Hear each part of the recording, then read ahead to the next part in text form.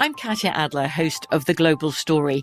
Over the last 25 years, I've covered conflicts in the Middle East, political and economic crises in Europe, drug cartels in Mexico. Now I'm covering the stories behind the news all over the world in conversation with those who break it. Join me Monday to Friday to find out what's happening, why, and what it all means. Follow The Global Story from the BBC wherever you listen to podcasts. Xfinity has free premium networks for everyone this month, no matter what kind of entertainment you love. Addicted to true crime? Catch killer cases and more spine-tingling shows on A&E Crime Central. Crave adventure? Explore Asian action movies on Hi-Ya. Searching for something extreme? Check out skating, snowboarding, and more on Fuel TV Plus, the global home of action sports. And find crowd-pleasing bops on iHeartRadio's Hit Nation playlist. There's new free shows and movies to love every week. Say free this week in your Xfinity voice remote. We are the voice of NASCAR. The green flag is in the air, and we are underway. The Great American Race. The Motor Racing Network. NASCAR Cup, Xfinity, and Craftsman Truck Series Racing live on your hometown radio station and MRN or NASCAR.com. Martinsville, Talladega, the Chicago Street Course. We have the side-by-side action and last lap passes for the win. Photo finishes. Ryan Blaney will win. The voice of NASCAR, the Motor Racing Network. I bet you're smart. Yeah, and you like to hold your own in the group chat. We can help you drop even more knowledge. My name is Martine Powers. And I'm Elahe Izadi. We host a daily news podcast called Post Reports. Every weekday afternoon, Post Reports takes you inside an important and interesting story with the kind of reporting that you can only get from the Washington Post. You can listen to Post Reports wherever you get your podcasts. Go find it now and hit follow. Hey fuckers, it's Christina and Corinne. You are about to listen to a clip from our podcast. Guys, we fucked. Ooh. And this week we have on the incredible therapist, Guy Winch. If you want to hear the entire interview and more from us and other minds like Michael Rappaport, Roxanne Gay, Lena Dunham, Trevor Noah, head on over to luminarypodcasts.com today. Heartbreak is the worst feeling a person can endure, I think. Because Corinne has this joke that we've referenced before, because we're both stand-up comedians, where when a relative dies, it's a terrible loss, but it's permanent and the healing process can kind of begin right away.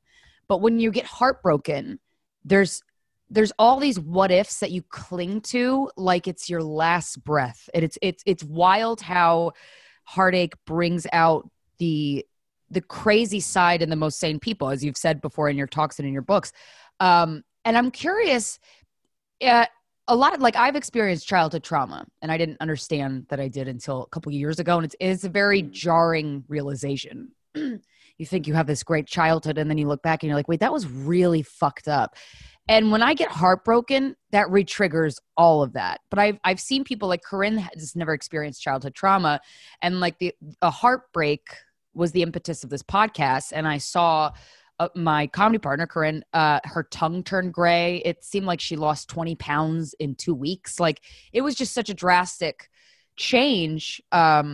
Is there any link between trauma and your reaction to heartbreak? Because from what I've seen, there's not, but I'm curious what your opinion is from a psychologist's point of view. So, look, I'll answer it this way. If you think about the life experiences we can go through, and let's include all kinds of grief experiences in that, and maybe even trauma experiences in that, in the immediate aftermath of trauma or grief, people will get, let's say, very depressed. They might get paralyzed. They might literally stop functioning. With heartbreak, people go crazy. There is nothing, there is no other life experience we can have that will take a sane, and I use that word in quotation marks, not legally, a sane, normative person and overnight change them into someone who is behaving, not just thinking and feeling, but behaving absolutely what we would consider crazy.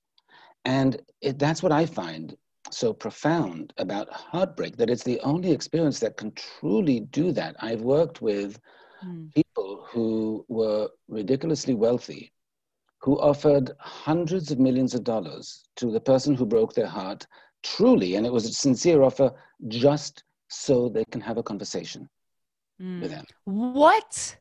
Yes. I would have done that if I had more money. I can so totally see doing that. It's funny that you bring that up because it was more like sexual, but there was a person who I did offer several $100s with, like, just to have sex with them, but it wasn't from like a sex worker. It was an ex, and it was more like just to get them in the room. Wow. Yeah. Okay.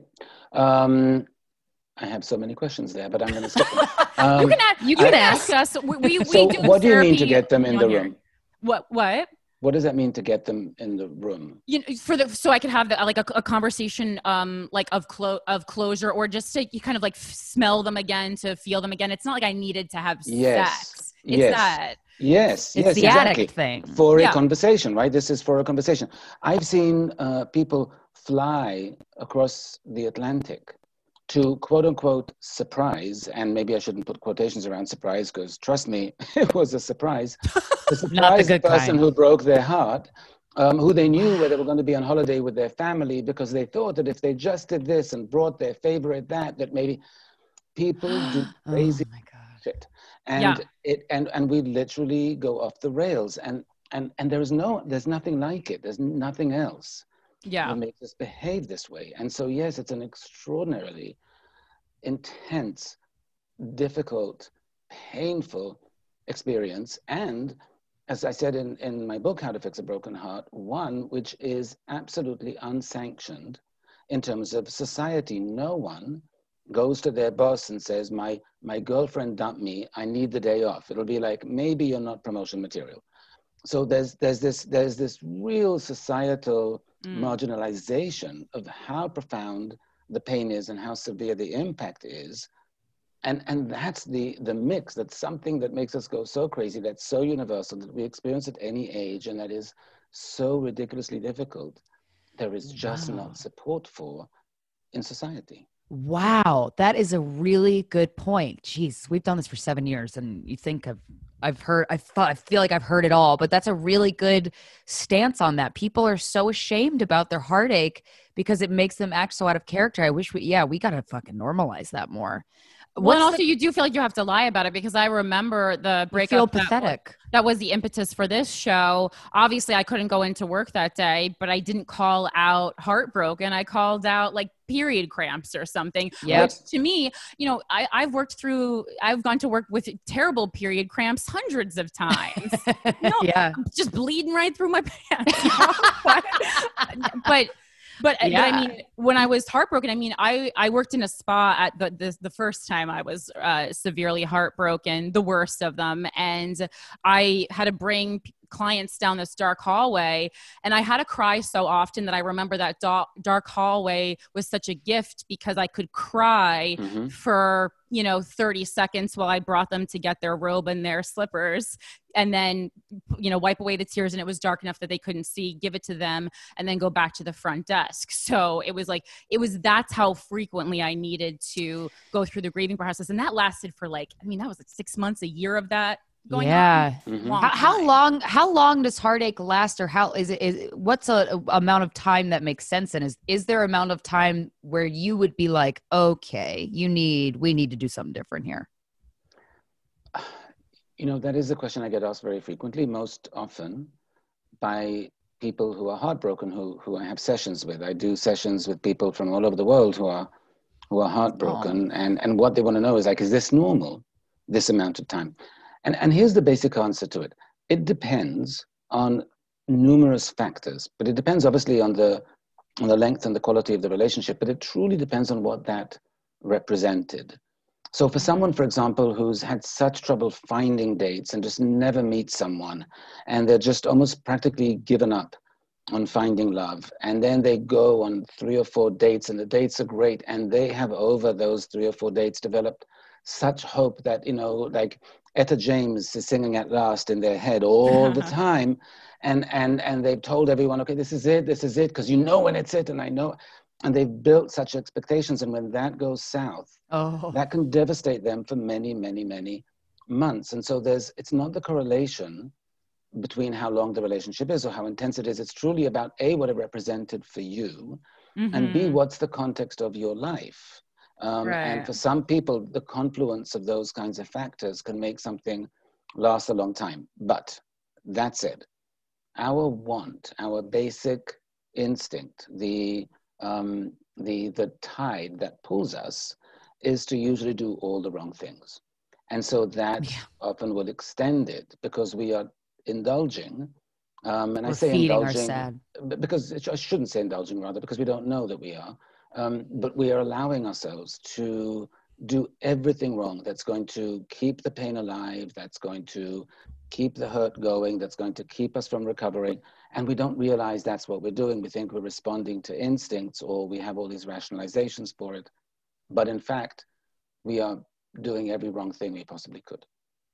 Is there a lot of times human behavior is linked to original survival instincts. Like, a man would be sexually attracted to a woman with large breasts because deep down, she could feed the baby the best, that kind of stuff. Is there a survival part of heartache at all? Yes, but not in the way you expect. In this way, when you touch a hot stove as a kid and it hurts, your mind's job is to prevent you from touching it again. So what we evolved to do is to avoid danger, to avoid threat to ourselves, and pain, physical or emotionally, is threat. And so what we evolved to do is that when we feel a threat, when we feel pain, our mind will try and convince us to avoid doing the thing that caused the pain in the first place. And the way it does that is by reminding us how painful it is. Because if we forget, we might indulge in the hot stove again by touching the hot stove. So it keeps reminding us, oh, remember that stove was really hot, that stove was really hot. When it comes to heartbreak, what it does is our mind's job is to remind us that that was very painful. And so it will do things that will generate a lot of pain so that we don't make that mistake again. But by doing so, it's really delaying our recovery, which again, from a mind's perspective, is great job. The longer I delay the recovery, the longer I can get them to feel really painful, the least likely they are to go and do this stupid thing called love again. Of course, that's complete, in contrary to what our goals are in that moment, because our goals are to move past it, not stay with it. But so there is some connection to this evolutionary psychology in that sense. Hey, fuckers, I hope you enjoyed our interview with Guy Winch. That was just a tiny portion of our conversation. If you want to hear the whole thing and more of Guys We Fucked, head on over to luminarypodcast.com, where you can get a subscription for as low as $2.99 goddamn cents a month. This episode is sponsored by BetterHelp. It's a simple truth. No matter who you are, mental health challenges can affect you, and how you manage them can make all the difference. That's why everyone should have access to mental health support that meets them where they are and helps them get through. BetterHelp provides online therapy on your schedule. It's flexible, simple to use, and more affordable than in-person therapy. Connect with a licensed therapist selected just for you. Learn more at BetterHelp.com. That's BetterHelp.com. I'm Katya Adler, host of The Global Story. Over the last 25 years, I've covered conflicts in the Middle East, political and economic crises in Europe, drug cartels in Mexico. Now I'm covering the stories behind the news all over the world in conversation with those who break it. Join me Monday to Friday to find out what's happening, why, and what it all means. Follow The Global Story from the BBC wherever you listen to podcasts. Xfinity has free premium networks for everyone this month, no matter what kind of entertainment you love. Addicted to true crime? Catch killer cases and more spine-tingling shows on A&E Crime Central. Crave adventure? Explore Asian action movies on Hi-Ya. Searching for something extreme? Check out skating, snowboarding, and more on Fuel TV Plus, the global home of action sports. And find crowd-pleasing bops on iHeartRadio's Hit Nation playlist. There's new free shows and movies to love every week. Say free this week in your Xfinity voice remote. We are the voice of NASCAR. The green flag is in the air, and we are underway. The Great American Race. The Motor Racing Network. NASCAR Cup, Xfinity, and Craftsman Truck Series Racing live on your hometown radio station and MRN or NASCAR.com. Martinsville, Talladega, the Chicago Street Course. We have the side-by-side action and last lap passes for the win. Photo finishes. Ryan Blaney will win. The voice of NASCAR, the Motor Racing Network.